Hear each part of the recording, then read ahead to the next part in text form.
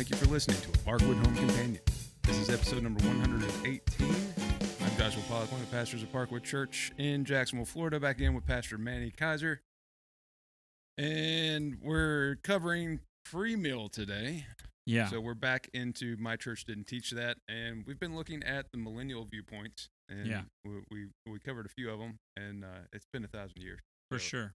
Did you get you got my image I sent you of yes, millennialism with coffee beans? I thought that was funny. Yeah. Pre-mill is good at that point.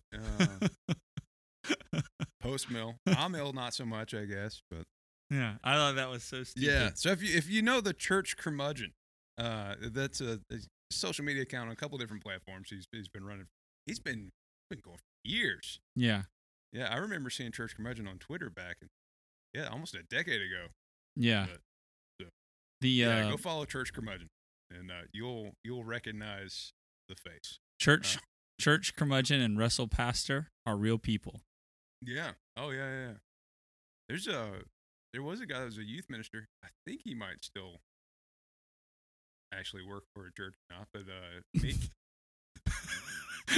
He got fired. No, he didn't get fired. He was running memes for memes for Jesus. He got hacked on Facebook, and somebody took over the account, and he had to start all over. But memes for Jesus, and they've actually got like 3 or 4 employees now that really run full time on that. How do you do that? And then there's Honest Youth Pastor, who I think is still functioning as a youth pastor on Instagram. I don't know Honest Youth Pastor. Honest Youth Pastor does some good stuff. But he actually does some ministerial stuff. This is all like sarcastic, Sort of. It's a lot of memes, funny. A lot of memes, a lot of jokes. Yeah. But is it meme? Can you define that? Is it meme, or is it meme?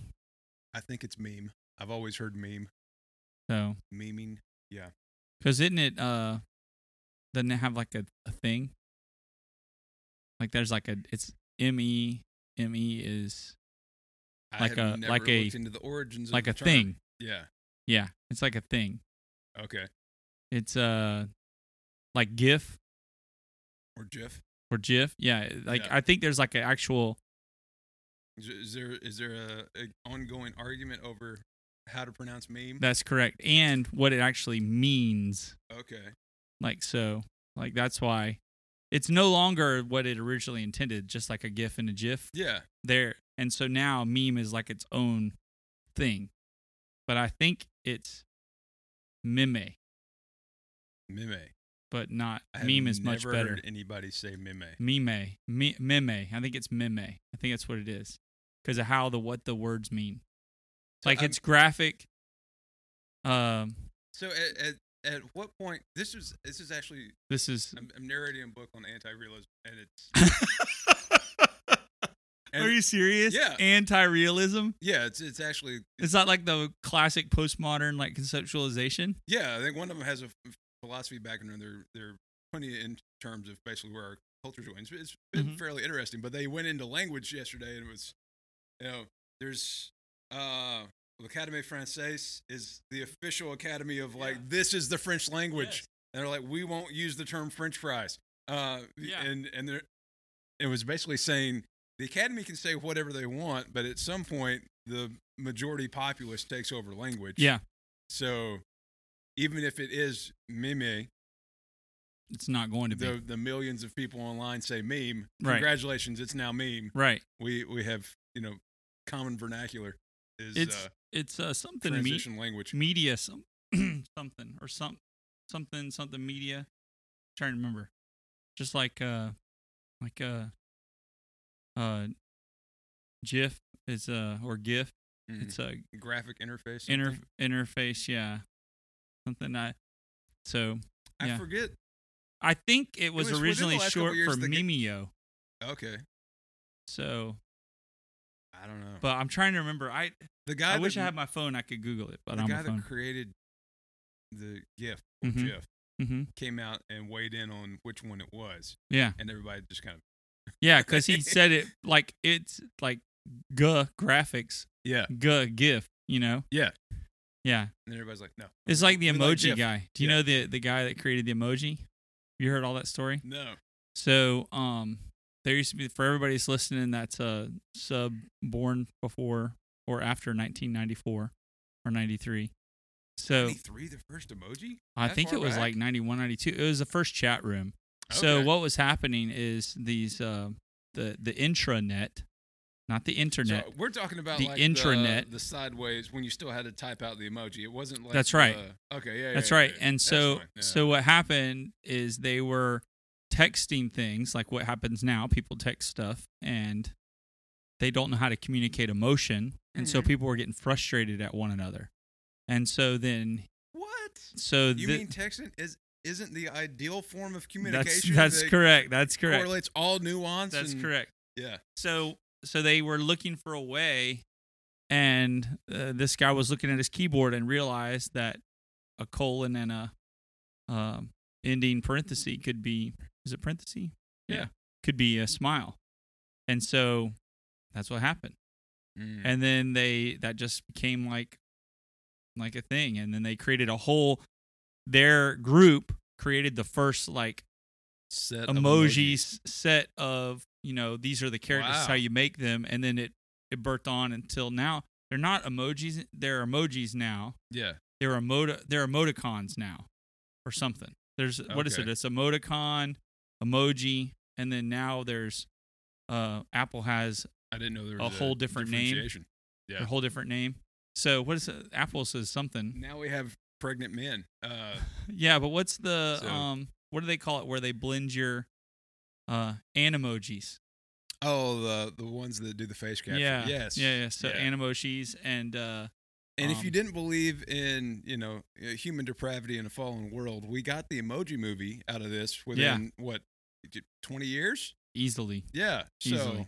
So, but yeah, so sin, that's sin interesting. at work right there. So Yeah. all of this, if, for those of you who aren't aware, all of this comes out of a little tiny lab in California where they were trying to create the next thing 30 to 40 years ahead before it was the thing.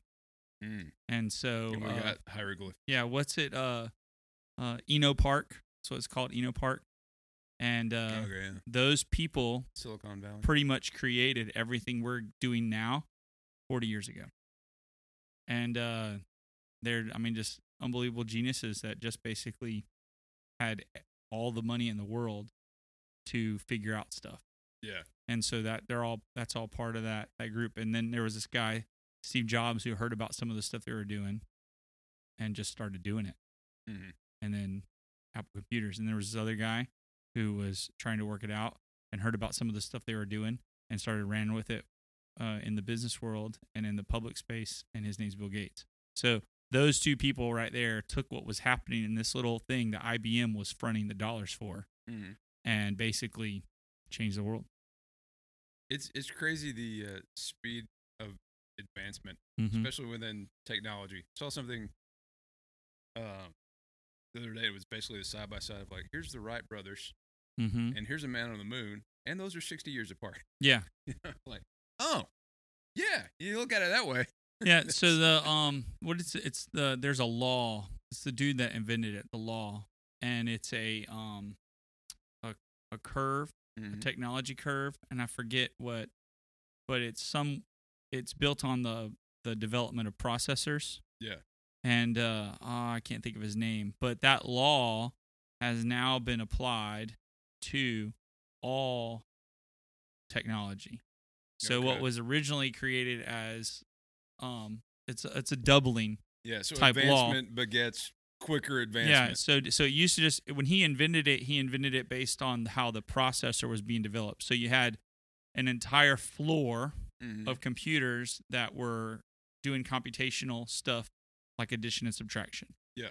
And in that time, the way that he was watching that floor go from a floor of computers to a box in your home to do the same thing, he Mhm. did a calculation, and that calculation became this curve. If you're one of our listeners, you can tell us what's curve. Probably the guy in Dublin knows. Yeah. So, or the female in Dublin. They in Dublin. So so that curve, and now it's applied to all innovation. And when they back it up, there is a huge shift in where like this began to like change the way people interacted, and that what you talked about. So from Wright brothers to the moon is 60 years. Moore's law. Moore's law, yes. There you go. So from the Wright brothers to the moon, 60 years. Well, the reason why Elon and everyone are pushing to go to Mars is because when you calculate distance and you calculate time, it is an achievable goal before he dies, based on Moore's law. So like you think about how we could probably get there now. It's just building the stuff. Well, it's a one-way trip now. Yeah, that's the issue. Like you're basically sending people on a suicide mission for science, and that has been done before. I mean, people used to send people on boats, all around the world as a suicide mission for discovery and for Spain and for France and stuff like that. But so that's where it's the privatization of it. It's going to be okay because you can privately send people on suicide mission, but NASA can't. You know, that's like a big deal. The government can't. Have you watched do that unless you've got For All Mankind? I have not watched that yet, but I've heard it's pretty good. I've enjoyed it. It's on its 3rd season. That's the girl astronaut, right?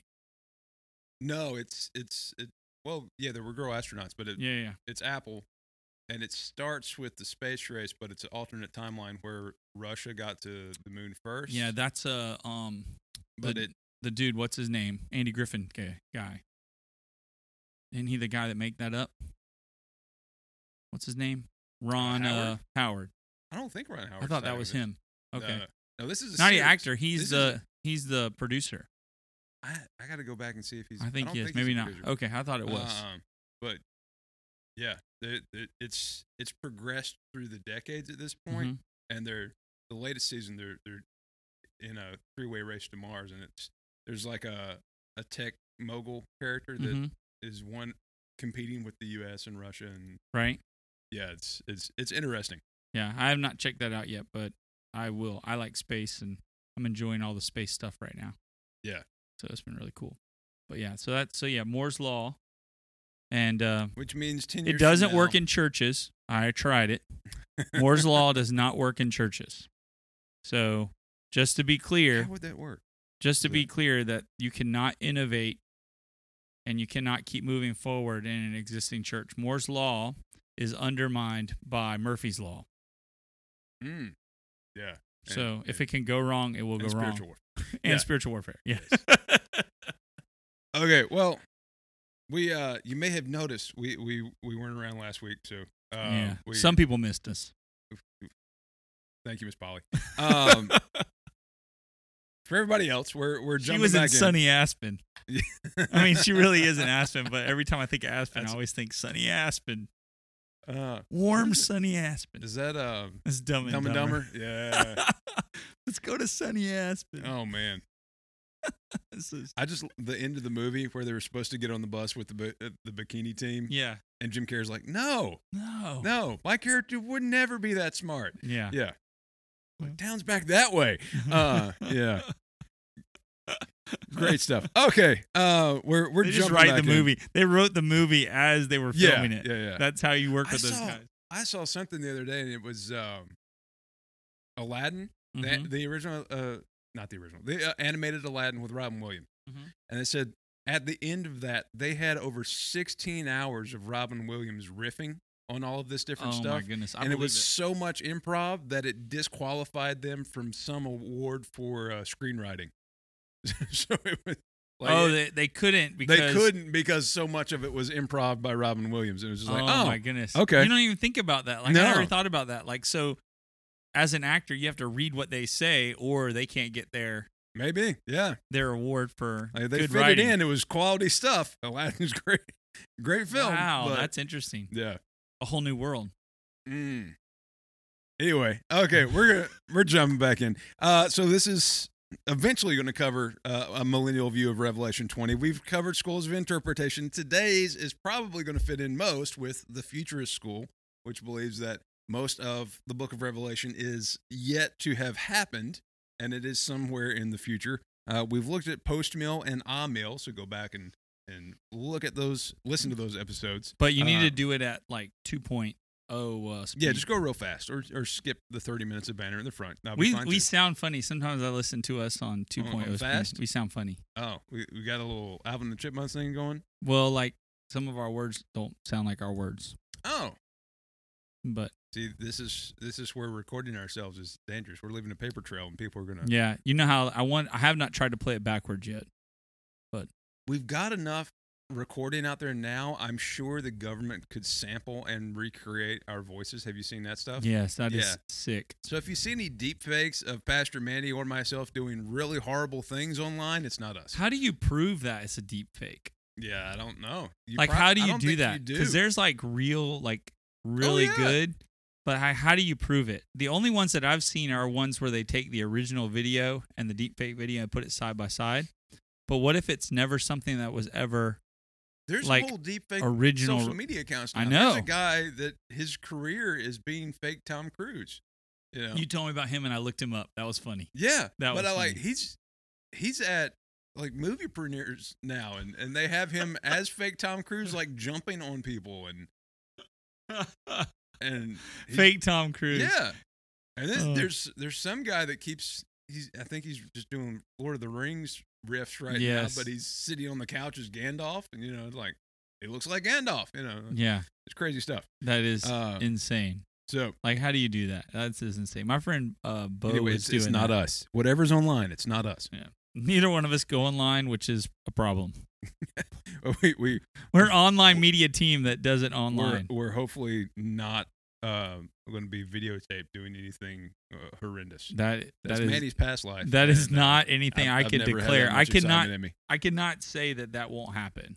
I can say there will be an attempt, and there are safeguards around me not to happen, but I cannot say never. Safeguards? Really? You have safeguards? Okay. Yeah. You tell me, and my wife tell me to do stuff. If you're qualifying me as a safeguard, you might be in trouble. But okay.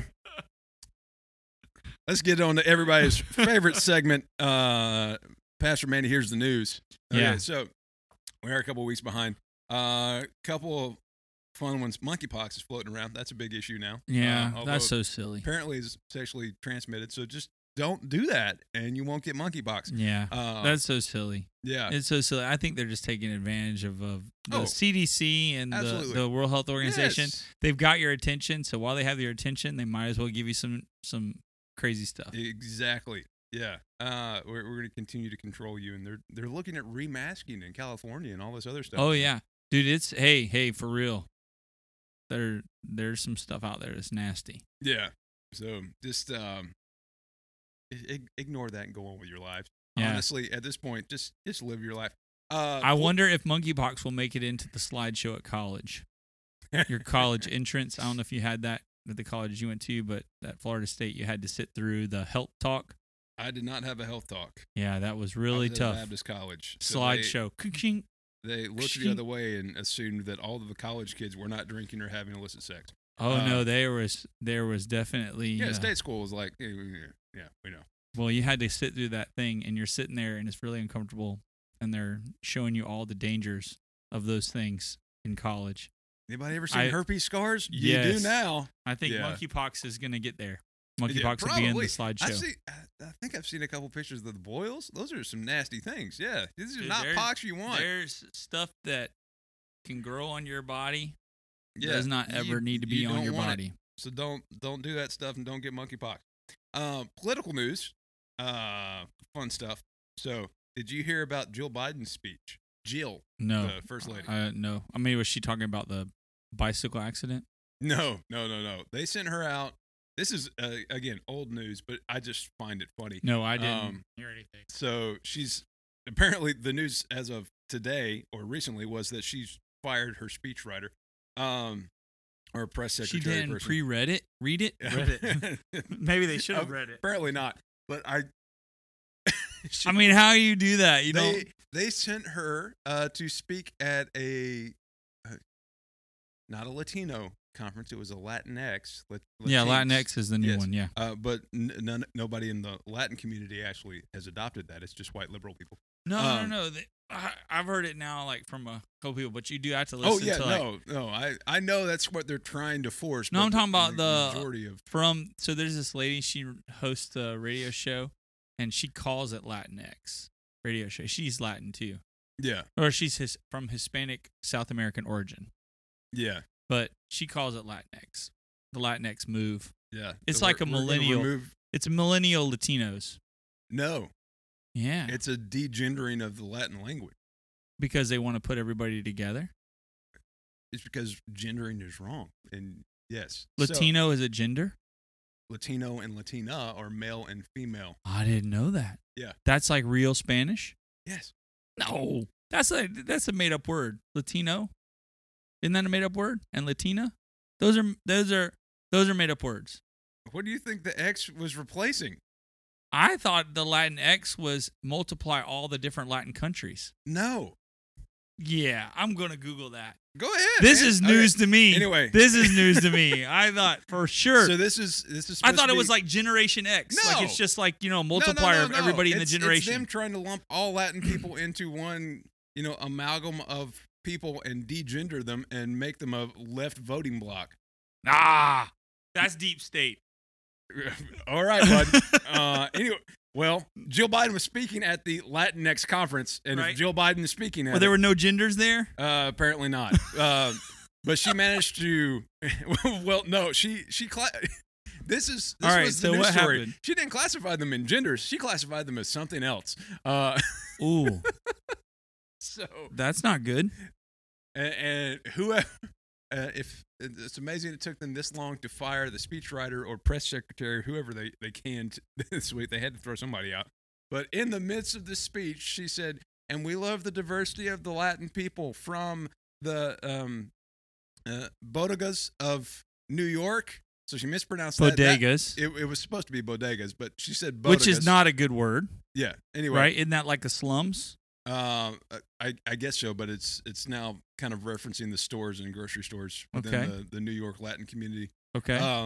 And she said to the I think it was lilies or some type of flower of Miami, which nobody had any clue what she was talking about. People went and looked up what these were, and they only could find like one Latin perfume from the 90s that had anything to do with this rose. But the one that really got her in trouble was she was in Texas. And so she's referring to them as being diverse as the bodegas, the flowers of Miami, or the breakfast tacos of San Antonio. Ooh. Which every Latin in the country went, we're not breakfast tacos. Yeah. Miss First Lady. That's horrible. There's a whole bunch of Republican Latins, too. Oh, yeah. No, that's a major voting bloc for the Republican Party. There's 2 female Latinas that have just been elected in Texas to, I think one of the areas, I want to say the Rio Grande area of Texas, had not had a Republican representative since 1924. Yeah. And they just elected her. The Latino population is rapidly switching camps. That's crazy. Yeah, so it's become a big concern for Joe, for the left. But the funnier one of these, I can't believe breakfast taco. Yeah, so that was going around for. That's like saying Taco Bell's Latin. Yeah. Well, breakfast tacos are a thing in San Antonio. But which San Antonio is Tex-Mex, which is about as Americana as you can get. There's plenty of Mexican people there, but I know. But what I'm saying is, it's like it's a hybrid of Hispanic and Texas. But like, the joke is like, what other demographic are you going to? It's like an avocado, something like that. But are you going to describe any other demographic by a food? It's like, all meat you potatoes. Lasagnas out there, and it's not happening. Meatballs. Yeah, that's like so you say that in New York. How racist could you be? And then is it racism if you use food?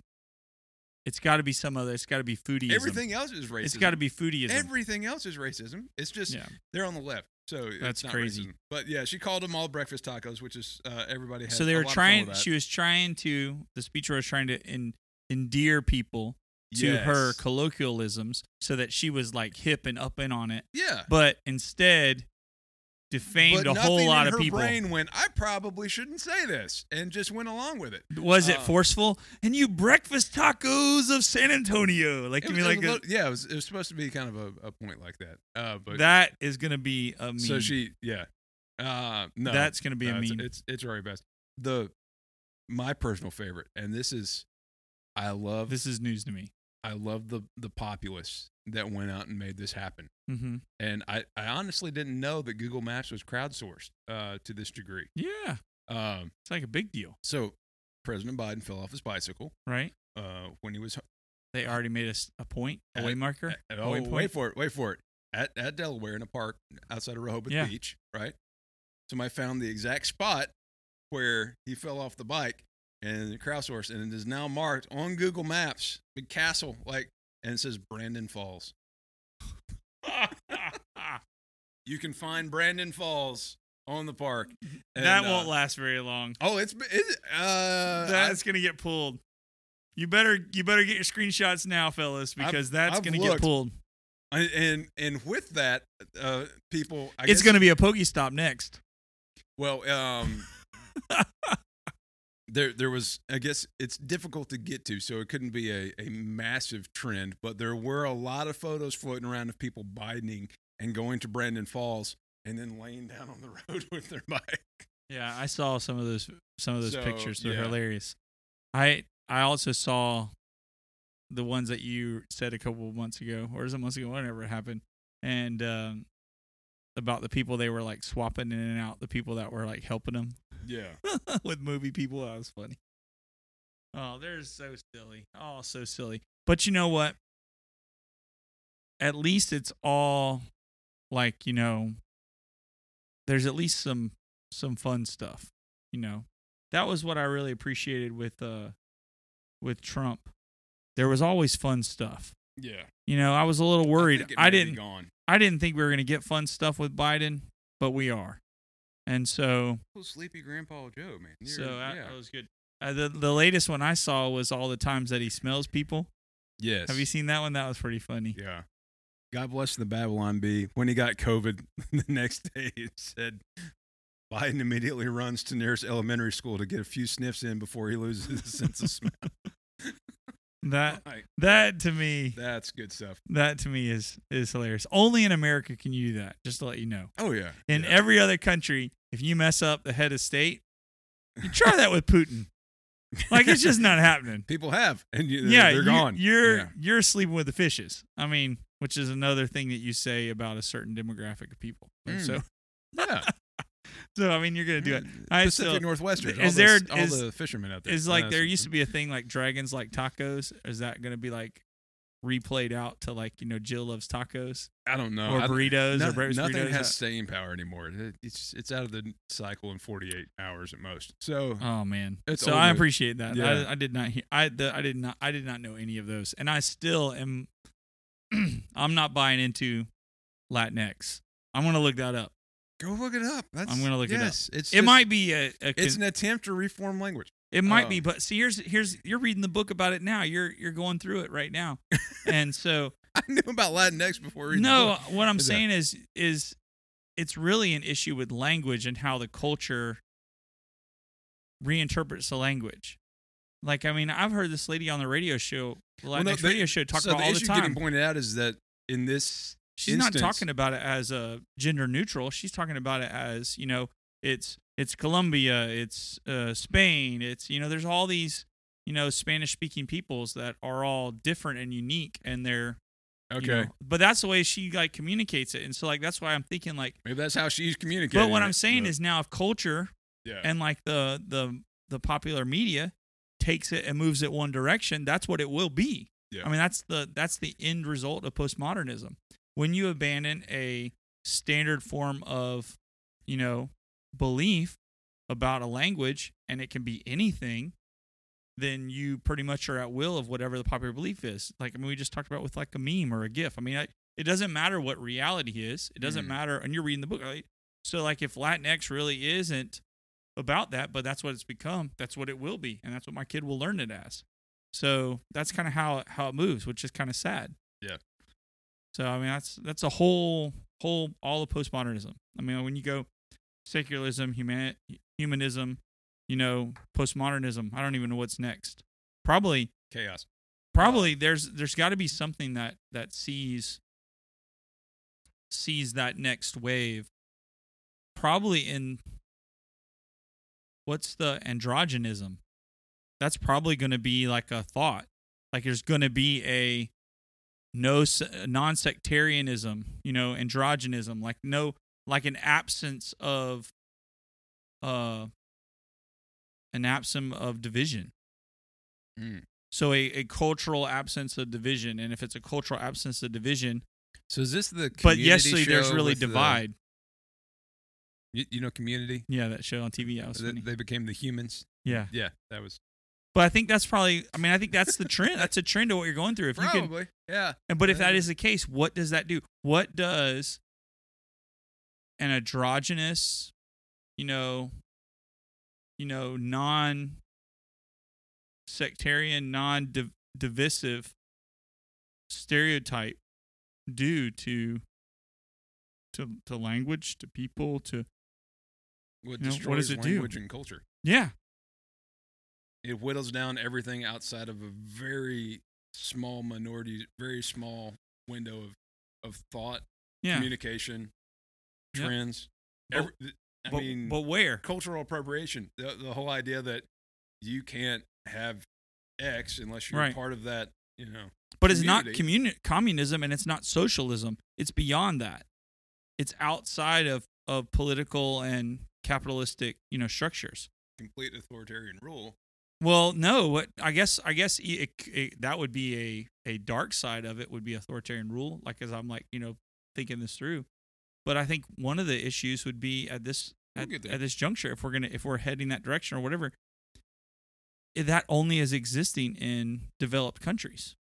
So it's only going to exist in places that actually think through that. I've been in the outskirts of Ethiopia where they don't even have a TV. They don't have this issue. Yeah. So there's going to be reverting back to like what happened in previous civilizations where you have through that I don't know, amalgamation of, desensitized people, you have the rural, you have those that are outside of that thing. Those are the ones that rise up and actually have the power and the control, because all the other ones are they've diminished their self. And then it's whoever has stuff and is away from that thought process that can advance civilization. I mean, that's post-apocalyptic. I mean, that's a new movie. Yeah. So we're headed towards a dark place. Possibly. I'll die before it happens. I mean, tribulation of the millennium. Moore's law advances technology, but not people. So that's why it doesn't work in the church. So we'll see. AI overlord. That's what's going to happen. Dude, that might be. I did pull one. Google will win. I pulled one. Apple will not win that. Google will win. Oh yeah, well Google's got multiple AIs that are apparently working together now. Phenomenal. So, real serious stuff. We would disagree with Buddhists from a religious worldview point of view for almost everything, but we would probably applaud a move here. Nepalese Buddhists and their religious sites across the country have banned TikTok creators, labeling them nuisances, saying, no, you can't do that anymore.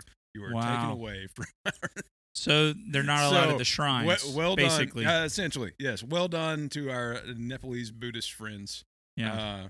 Find Jesus, but also good job on taking out TikTok. I mean, make a stand. No TikTokers. That's all that's going to do is increase the amount of TikTokers that go there and try to TikTok. I mean, and they're going to get some Buddhist monk foot upside the head. Dude, well, you can't hurt people as a Buddhist. Are TikTok creators really people? They might not be. But you can't hurt people as a Buddhist, so how would they persuade them to not be there? If you don't leave, we'll light people on fire. But I mean, think about that. That's kind of like you have an intrinsically passive religion, like built in that, we're not going to destroy anything. Like we can't. Would it end up just being like epic Buddhist monk photo bombs. Like you have 40 Buddhist monks creating a human wall behind you to. That's what it would. That's true. You know the ones where they stack each other up and it looks like they're floating. Yeah, that's what it's going to be. And it would just be a wall of orange and bald heads. Or there might be this secret organization of pre-Buddhists that before you can actually become Buddhist, you have to be like the Gestapo or like the mafia, like the Buddhist mafia. And after you've proven yourself, then you can go into Buddhism. Have to take out X number of TikToks before you're allowed into the. Right. So that's how you get in, and then once you're in, then you make the vow of no suffering, no pain, no distortion. I mean, I don't want to kick us off the camp of Christian orthodoxy, but can we make that a part of church membership? I think it is already. Okay. I think it is. It's subtext. Yeah. We have secret people that you don't know about. Yeah. So I mean. We can rewrite the deacon bylaws again. One of the things that you didn't bring up, which I thought was hilarious, and I only read a little bit of it, but I thought the news you were going to tell me about Russell Moore, who doesn't like gamers. Oh, have you read that and not read that? When did this come out? Oh, it was his big, huge article last week. Last week? Yeah, I thought for sure Russell Moore as closely as I thought that was. Did. I thought it was for sure silly, but understandable. He's crushing on gamers. Saying it's destroying America. There's a lot of things destroying America. I know. I'm just saying. I just thought. I only read a little bit of it, and then I thought, really. He has become the Christian rabbi. He is the Christian rabbi. I mean, there's no doubt about it, especially in somewhat Baptist world, because I know he's not like SBC anymore, but he is. Like so. No, he's cut himself from that camp pretty thoroughly. Yeah, but I mean, there were a lot of people with fiery torches and pitchforks on the other side of it too. Yeah, but I mean, he's still in our tribe. He's just okay. Sure. I mean, can he really separate himself? I mean, like, you spend 50 years of your life, in a tribe. You're not getting out. You already got the tattoos. You already got all the other stuff. I mean, he's like in. So you can excommunicate yourself. You can excommunicate yourself, but he's like the still there. Tattoo? What is the Baptist tattoo? Oh, the Baptist tattoo? Dude, it's the book with the world and the star cross. And so you it's have not to get like that. a KFC bucket?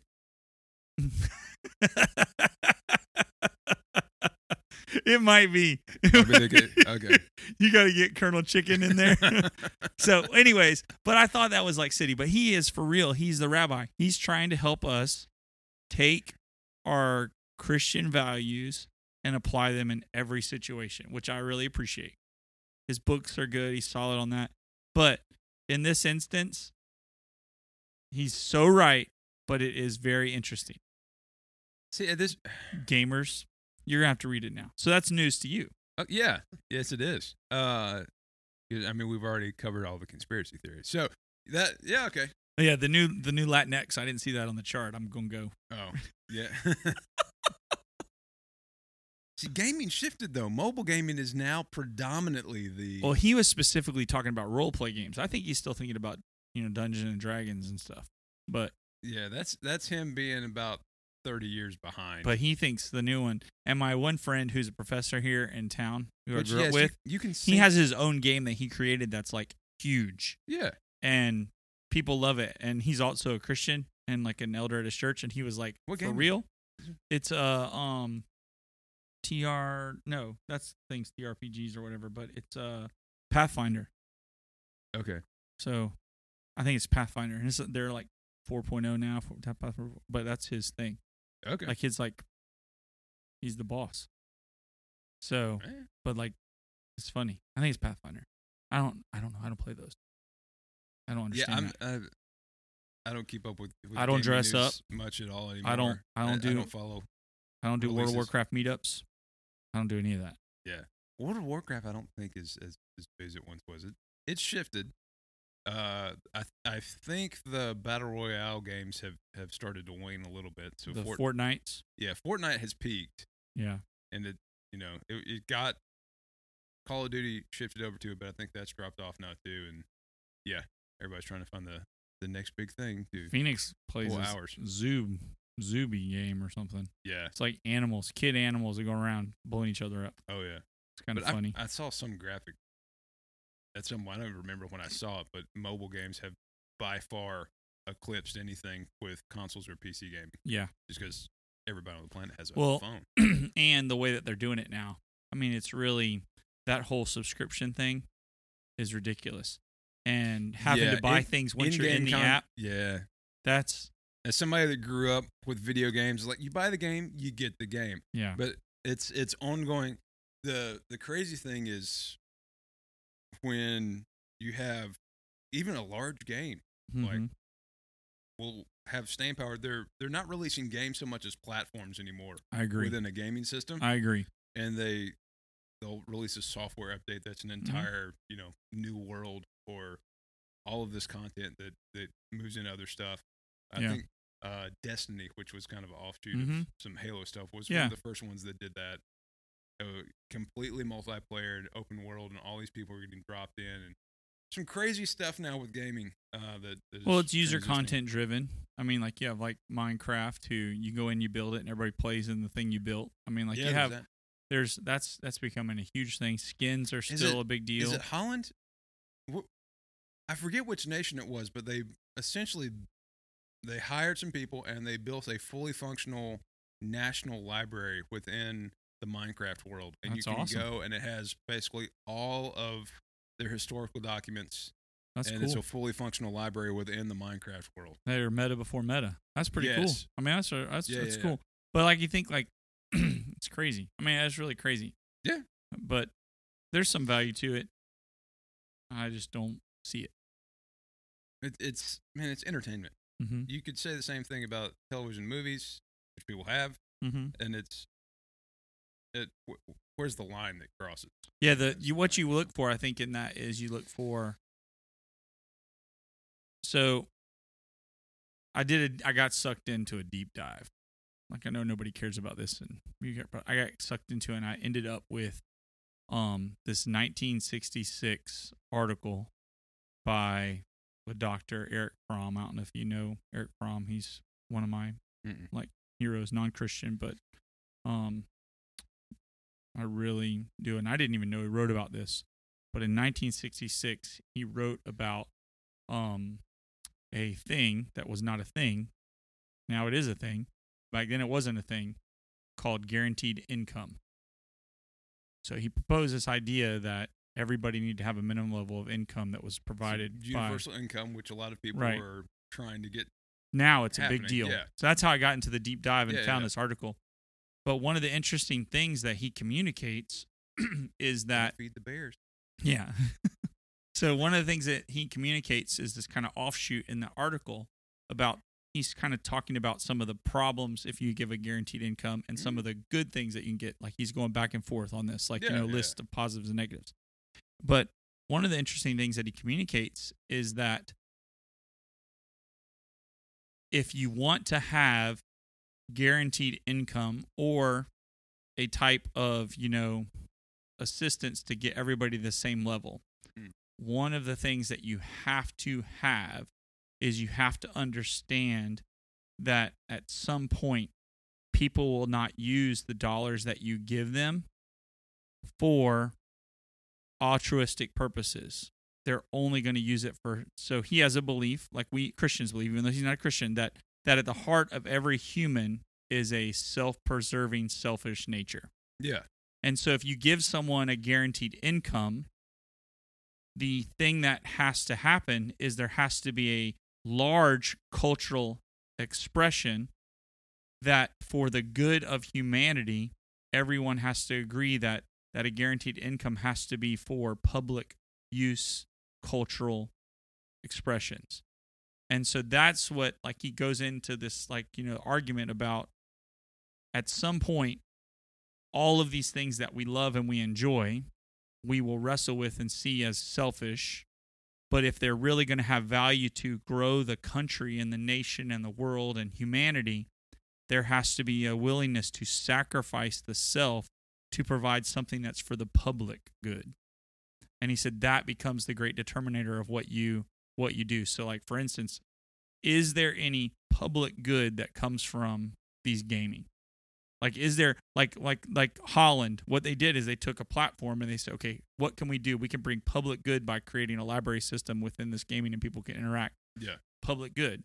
So that's where he goes off and he starts saying that how do you measure a thing's value to move the world forward? And ultimately, it has to be public sourced, public good. And then the only way you can sustain that is everybody has to, on their own personal level, decide they're willing to sacrifice something personally to produce a public work. And so he said that if we're going to move, ultimately, we have to get back to the things that are good. So like a national parks system, outdoor spaces, free knowledge, free education, stuff that allows for people to benefit from it. But anything that produces a higher sense of selfishness and a higher sense of, personal gain to like hold on to, it's just me and my family, it gets better, that will ultimately dissolve the solution. So he said you cannot give a guaranteed income until you first start attacking the culture of how people are going to use their dollars that they're given. And if you don't attach that, and so then I would say as a Christian, you can't get there unless you have a bunch of people who are redeemed, because nobody's going to take their money. I mean, we just saw it.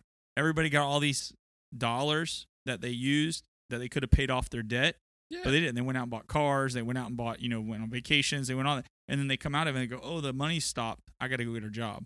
Yeah. I mean, it's like crazy, So we see that people are not going There's to a lot take of people that didn't go get a job. They're just like, give me more money. Yeah. So I think that's one of the things where his 1966. So think about this 1966 document is in play today through this, and so it's Atlas pretty Shrugged, interesting. man. Is it producers and consumers? Oh yeah. Oh, that's good. Yeah.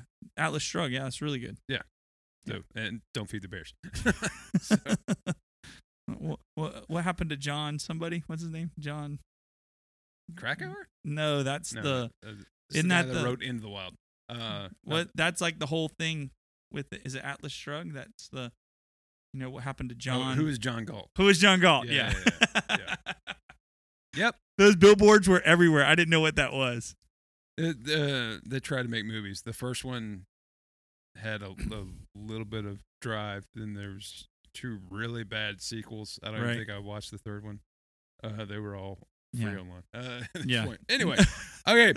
We probably hit an hour at this point. We haven't even touched the subject matter, so thank you. 47 minutes. We're good. Dude. That's probably the longest banter we've ever recorded. Most of that wasn't banter. I mean, that was legitimate beyond banter. Yeah. Well, if you're chasing rabbits, if you're tuning in for things other than the main subject matter, well, we got you covered. Well, this one, everybody knows about this one. For the subject matter. Okay, well. Everybody knows about this one. This is probably, if we're talking about a viewpoint that you've been taught in church, at least the American church, this is going to be the one that you kind of default to on the millennial viewpoint. So agreed.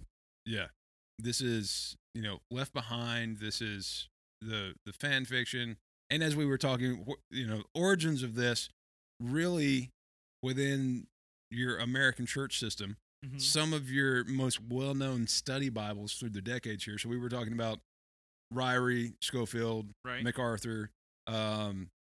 This became popular and then got picked up by a lot of your predominant faith leaders, and then even into the seminaries. So this got spread out, but pre-millennial view. And this is, again, we're talking about the millennium as seen in Revelation chapter 20. Right. Futurist camp, so this is yet to come. We're not in the middle of it. It's not something that's already happened. This is all stuff that's out in the future. And then this also gets kind of subdivided according to the tribulation. So two big ideas out of this are the rapture and the tribulation. Yes. So the rapture, we believe, is actually going to be happening, and this is a big part of pre-mill, that the church believers get raptured out, and then do they get raptured out? The tribulation is the 7-year period of bad stuff. All the bowls being poured out. The pre-trib, pre-mill is your fundamental American. We're going to get out before the bad stuff. Jesus comes back. Yep. We get pulled out. There's 7 years. Come back. There's mid-trib where some of it's happening. We don't have to go through all of it. Then post-trib, congratulations, believer. You're going through it like everybody else. But it's all moving towards a literal 1,000 years, right? Yes. So, yeah. Well, I mean, if you're pre-millennialism, then you do believe in a literal 1,000 years. Yeah. If you're amillennialism, you don't believe in a literal. So you're okay with, because was no. Yes. So you think it's like, allegory. It was a segment of time, but it wasn't specifically 1,000 years. Post-millennialism, you do believe, but you had to go through all that. So pre-millennialism, you're getting out, you're not experiencing it, you're good. Again, all these believe that Christ is coming back, all believe in the parousia, all believe in what's going to happen. I think where, and you said it was Schofield and Ryrie, the others, Charles Hagee. Yeah. I mean, like these guys. I mean, I would say John MacArthur. There's a lot of evangelicals that still hold on to this as their thing, and it's not inaccurate. If you want to believe it, you're not going to mess up the Bible. You're not going to anything. But I think what happens here is you see a lot of people who have this belief who build a type of fanciful understanding, exploration of all of those allegorical or apocalyptic elements. And so that's where you kind of get crazy, is they start to expand outside of what the Bible says and paint a picture. So this was like I was talking about before, like those locusts that are going to come as a plague are going to be, helicopters that are shooting, ground to air, air to surface missiles, So like those are the kind of things that they start to do because they're still trying to acculturate it to understand, but nobody that heard this the very first time understood it that way. I also think that what undercuts this right off the bat is, for me, the reason why I'm not a premillennialist is John is writing and sending these letters to people who are in the midst of tribulation. They're taking the mark of Caesar. They're not able to do anything unless they take the mark of Caesar. They're being hung on crosses. They're being burned. Just because they're Christians, they believe in Jesus Christ. So they are facing it. So for them, they didn't get out.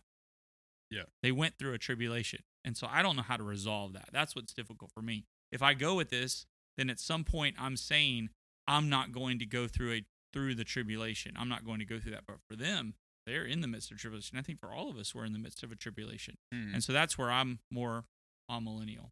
I have a hard time seeing the ultimate tribulation that's coming as the thing that we're looking for. Yeah, so throughout church history, lots of horrible things, including persecution, martyrdom, tortures, all of this stuff. And the 7 years are supposed to be worse than all of that stuff. And I'm okay with that. Because I watched the Left Behind movies. I heard Tim LaHaye, at a conference, and I'm like, hey, I'm cool with it. If you want to go that way, it's fine. It does not bother me. You can be a Christian and still believe that.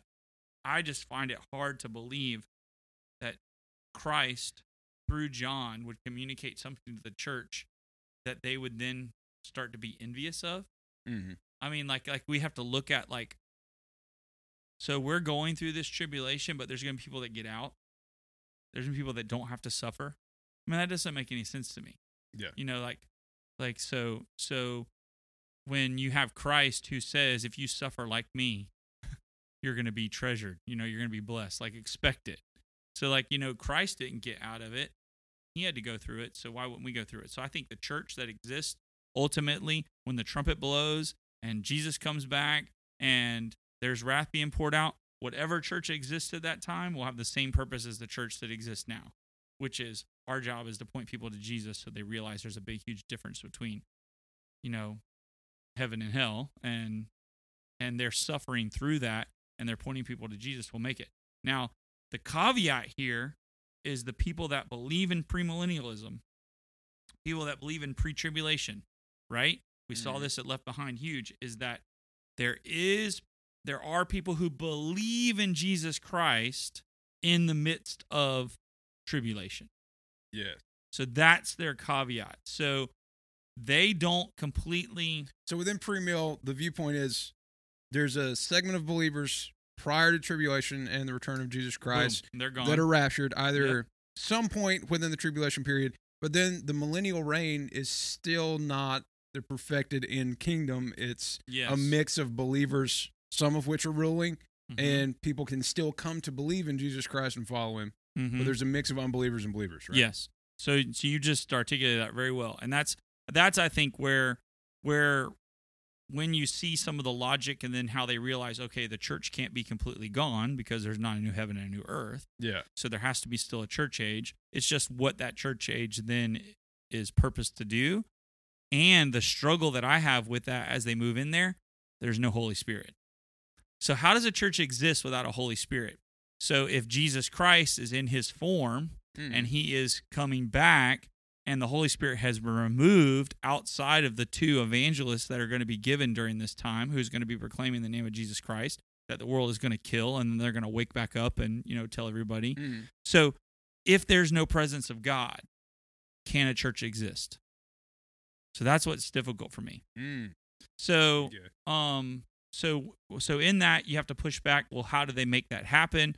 Well, that's where people that have a predestinationist viewpoint, or like God has already declared these people as chosen, they become aware of their chosenness through their plight, and they choose in the midst of a great struggle to come to Christ, and so they're elected to choose. So, but I mean, yes, but I mean that's kind of the tension there. But so they're coming to Christ because they've been predestined, even though through midst of a great trouble or a struggle or whatever. So that's the real thing that this starts to also get kind of sticky, because once you pick a track, you gotta run it, and you gotta get that track all the way to the end. And so that's why I don't pick a track. So that's millennial, pan-millennial. So that's it. And I think that what we're also looking at is there is this final huge battle, final destruction. All of them believe that, but Christians aren't going to be there. Saints are going to be stowed away. They're going to be held captive, and they're going to be released. And then after everything's destroyed and Satan's locked up, then that's where that millennium comes in. Yeah. So this kind of like peace on earth, Christ is the final head, and then there's this final battle, this final, uprooting, and new heaven and new earth is made. Christ is on his eternal throne, and everybody's in glory. Both white throne judgment, then finally gets there. Yeah. So all the pre-trib people, all the people who came to Christ during the church age, the pre-trib people, the people that were in the midst of tribulation that accepted Christ, everybody gets to go. Yeah, Kirk Cameron. Everybody gets to go. That's good. Does anybody know? Nobody knows that anymore, I don't think. I think Watch Left nobody Behind. knows Kirk Cameron? Left Behind is like a complete... Left Behind is a complete... They only got through, what, 3 of the movies? 2 of the movies? I think they had all the movies, right? No. They didn't get all the movies? He wrote like 900 books. No. I think they only did like 2 or 3 of the movies, but I know... There's no White Throne Judgment movie? I don't think so. Yeah. So. Yeah. And but yeah, there is like 7 or 8 books. Yeah. They never made it all the way through them. I think it was too many fights. Is that canceling out Predators? Between LaHaye and Jenkins demonstrating Predators. Was it Tim Jenkins? Who was that guy's name? Yeah. Tim Jenkins. But so, Kirk Cameron in the movie is the one that gets left behind, so he's not raptured out, but then believes in Jesus Christ. Yeah, the one scene that always comes to mind is, didn't he go to the church? He goes to the church. Yeah, he goes and to the it's church. The one pastor that's still there. Yeah, it's kind of unbelieving, and and so he's struggling with it, but he doesn't get any solace even in the church. That's the out of all the movies, that's the thing that stuck with me that I remember when I think about this. But it was such an interesting thing. But see, for me, was it No Return? There's a whole bunch of movies that I had to watch when I was a kid that we were made to watch. It's like that was part of youth night. Yeah, 80s and 90s, there was a real preoccupation with the church with end time stuff. Yeah. Well, there is now. It's just different. I mean, but they're I mean, it's still like something of interest, but I feel like it was like there were books and movies and all sorts of stuff. Oh yeah, of end times. Well, I mean, Reaganomics was over, and so there was this like dystopian like thing that was happening in the United States. 2000 was coming, and everybody like that's a big yeah. thing. 2000 was coming. Yeah, I mean that was it. Y2K. But see, most of the movies I watched were from the 70s. Yeah.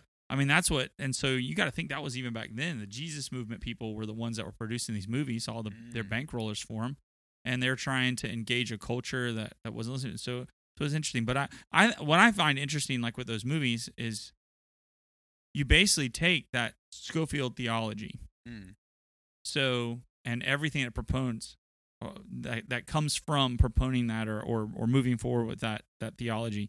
So you take that theology. And then you move it into a culturally accepted form of display or media, so these movies. And you really then start to see how it plays out to influence people. Because I was a part of that. Like, I was influenced. I remember when I watched that No Return is about this, I think it was No Return, this 4 kids that went to a party, were in a car accident and smashed. And then this giant black screen comes up, and then it's their life. And one by one, you're watching them make a life choice. And only one of them in the car is a Christian. And so every single one of them you see, and then they go to, they get thrown into hell. And then they're saying every single time, why didn't you tell me? Why didn't you tell me? And they're all talking to that one Christian. And the Christian's last story is all these opportunities when they felt like they were. And so at some point, there's a no return. There's a point where you can't go track it. And so like even that theology of this crazy, dispensational, or this well-founded dispensational thought process and these beliefs and everything, still what impacted me was not the theology behind it, not the way that Schofield and people that interpreted him and Hagee and everything. It was still what came across was the fact that we're all going to be called to judgment, and that there are some of us that have been called because we're believers to tell other people. And so I didn't even get all of the crazy theology. What I got was this just intense concept that time's short and God's called us to a mission. And I think that is what's needed today. So just depending on whatever theology you have, whatever concepts you have about doctrinal things, about revelation, all this stuff, if we read this as Christians and we don't come to the fact that, one, Jesus wins, ultimately we're winners in him, and there is something coming that we don't understand but is certain, and the bridegroom and the bride are important factors to be ready. Our job is to be ready for Jesus when he comes back. And if that doesn't come across in your reading of Revelation or reading the Gospels, then that's a mess. That's messed up. All this other stuff, if you want to believe whatever you want to believe, I don't really care. But if you don't get this intentionality, just like me, when I saw that video, if you don't get this intentionality, if that doesn't come across, then that's when you need to really check your salvation. Because I think that's what, we can dull it out through entertainment, we can dull it out through all this other stuff, but at some point, if there's not this concern for our own salvation and this concern for other salvation, then we need to check whether we're really saved or not. Because I think that's the text. That's what Revelation produces. That's what all of this end time stuff should produce, is a desire to see more people come to Christ. And that, what I would say, would be, the last word. Okay. We win. Don't be alone. Bring somebody along. I like it. So that'll wrap up millennial views. Are we going to do millennialism? I know we didn't talk about that. What was millennial? So it's just a stupid one. I mean, it's the fourth view, but not many people use it. So it's just most of the church fathers believed in a millennial reign because they were biblical and they read the Bible, just like I believe in a millennial reign. But what began to happen, and that's what's, I think, twisted our modern understanding. People began to take and understand that the millennialism or millennial viewpoint of that there is this millennial stuff and that Jesus is on the throne is what produces some of the ideas or concepts about heaven or paradise in which I'm just going to get to enjoy all the goodness and all the greatness things that I like to enjoy here on earth. Yeah. I think that is probably the most pervasive, even though it began around the 1700s and it began with, trying people to point to like piety and holiness and all that. What has populated over time has continued to develop into a kind of personal heaven so that you get people that go, I'm going to play golf every day or I'm going fishing every day in heaven. That is still what I hear as like when I do funerals and I have people talk to me about it that are somewhat even biblically literate. Mm-hmm. They still have this viewpoint. He's up there, got his wings, and he's playing the golden 18. Yep. Yeah. And so I think that to me... Like, you're not an angel, people. Yeah, that to me is yes. I got a pet peeve, man. Your family member is not an angel. Right. You are not an angel. You will not be an angel. Right. That is a different created order. Yeah. Sorry. Yeah, you don't want to be an angel because you're going to be judged by your brothers and sisters. So, but to me, that is still that ideological millennial reign view is still very pervasive in the church among all denominations and also in our culture. And I think it does a disservice to exactly what heaven is. Is that some syncretism with Eastern mysticism and kind of a nirvana thing? What was, talking about Robin Williams, what was that? Oh, the one where he was in the painting. It was really cool. Oh, yeah. And then he went into hell, and Cuba Gooding Jr. was his son. What was that? That had a something Requiem? Yeah, I think that a Requiem for something or whatever. Requiem for a Dream? Yeah, Requiem for a Dream. I think that's it. Yeah. The other one that is crazy is the one with Jim Carrey, and he goes tripping. Oh, where he has his memories erased? Yeah, and he's like... I don't think I've ever actually seen that. I know what you're talking about, though. So I would agree, all those things. So the only problem with most of us haven't explored like Eastern mysticism and stuff, and I've just got like a little tiny bit, but most of the problem, the idea of nirvana, it's not a place. Yeah, it's just a perfected state. Yeah, and so you really just join an energy force, and so you move into a position of enlightenment where you are one with the cosmos, and even the Book of the Dead, which is this really kind of proved one of the hardest things as far as missions work within Eastern religions, especially Buddhist, where there's not necessarily a deity figure. It's a force or good and evil, and there's a transfer, and even on some levels, not the Jains. I want to say it might have been Buddhist, but there's an acceptance of outside ideas, so they'll agree with the missionary telling them the gospel, going, yes, that's very good. We can believe that, but it's still not adhered pluralism. to. Pluralism and so that's what's hard. That's why. So Japan is 100 years of missionaries and they've barely made a dent. My devotional this morning was a reminder that nowhere in the gospel and nowhere in the New Testament does it talk about salvation from anything other than believing in Jesus Christ. So you're not like your heart isn't changed, everything revolves around you have to believe in Jesus Christ as Savior and Lord. That's what that is believing.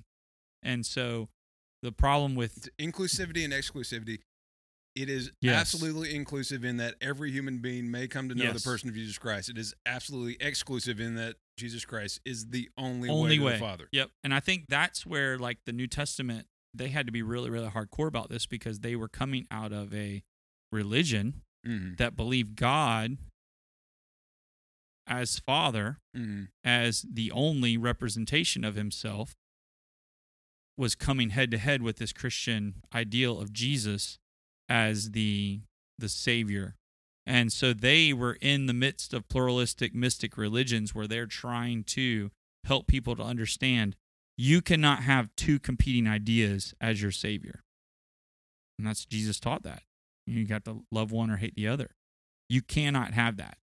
Yet we live in a world where pluralistic, pursuits are completely okay because we're getting to an androgynous, non-sectarian subjective truth. Yeah, subjective truth. Stuff. So I'm very interested in the book that you're author. I mean, you're lyricking. I don't know. What do you say? Narrating. Yeah, I don't know. And I have had to say a few bad words. Just Don't caveat. Mom, don't listen to this. Yeah, I won't listen to that. You didn't bleep it? Not quite. Anyway, I just think it's as cool forever. Your voice is going to be somewhere forever. Actually, because of the content and political art, my parents kind of made a good point. Like, is your name going to be on that? Because as reader, you'll be as reader, right, or narrator. Yeah, I'm going to get doxxed, and then I'll have the federal government come to my front door. Okay, so that'll do it for today. Probably the longest podcast ever. Thank you for listening, and as always, we'll be on something new next time. Actually, should we just flip to the other end and kind of cover creation viewpoints, or since that's getting covered on Wednesdays at some point, should Pastor Manny, what's something that has different viewpoints that we need to cover? I don't know. Our church didn't teach this. I don't know. I don't teach a lot of stuff, so this is there's a whole bunch of stuff that we could talk about. Just the stuff I don't teach on Sunday. I have a really narrow thing of what things need to be talked about, so it's hard for me. We could talk about creation. Pastor Mac's going to be going in there, but there's so much on the Revelation that we haven't even talked about. Oh no. What is it? I mean, but nobody's listening, so. But yeah, we could talk about. Not at this point. We could talk about that. We could talk about. If you're over an hour in, God bless you. Yeah, I don't know. Well, ask people. What do y'all want to talk about? We'll talk about it.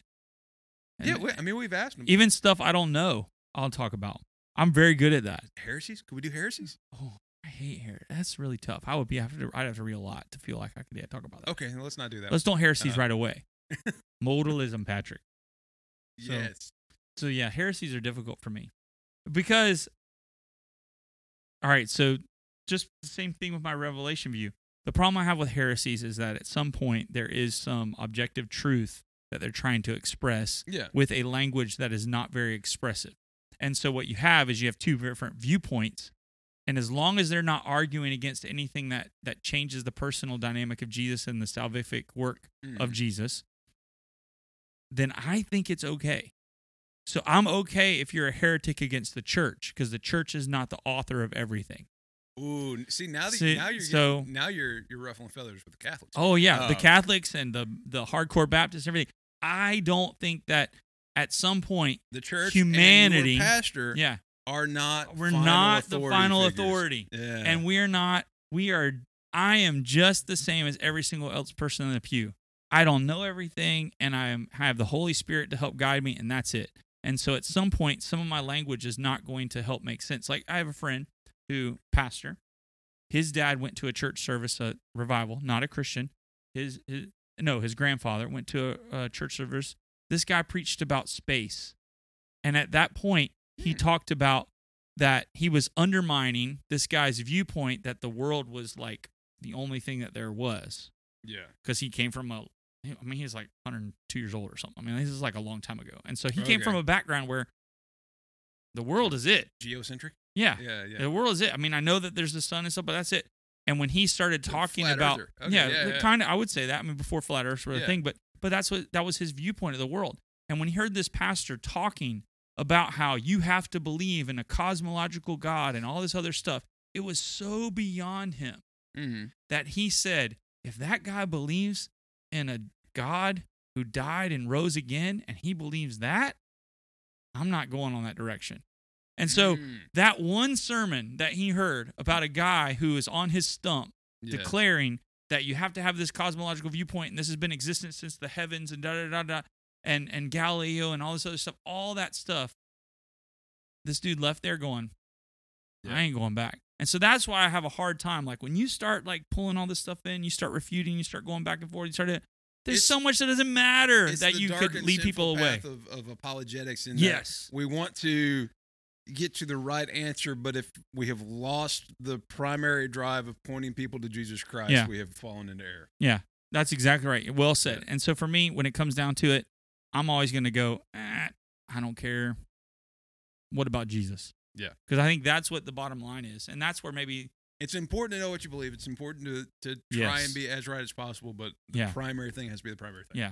Yeah. If you abandon the primary thing, then you're a heretic.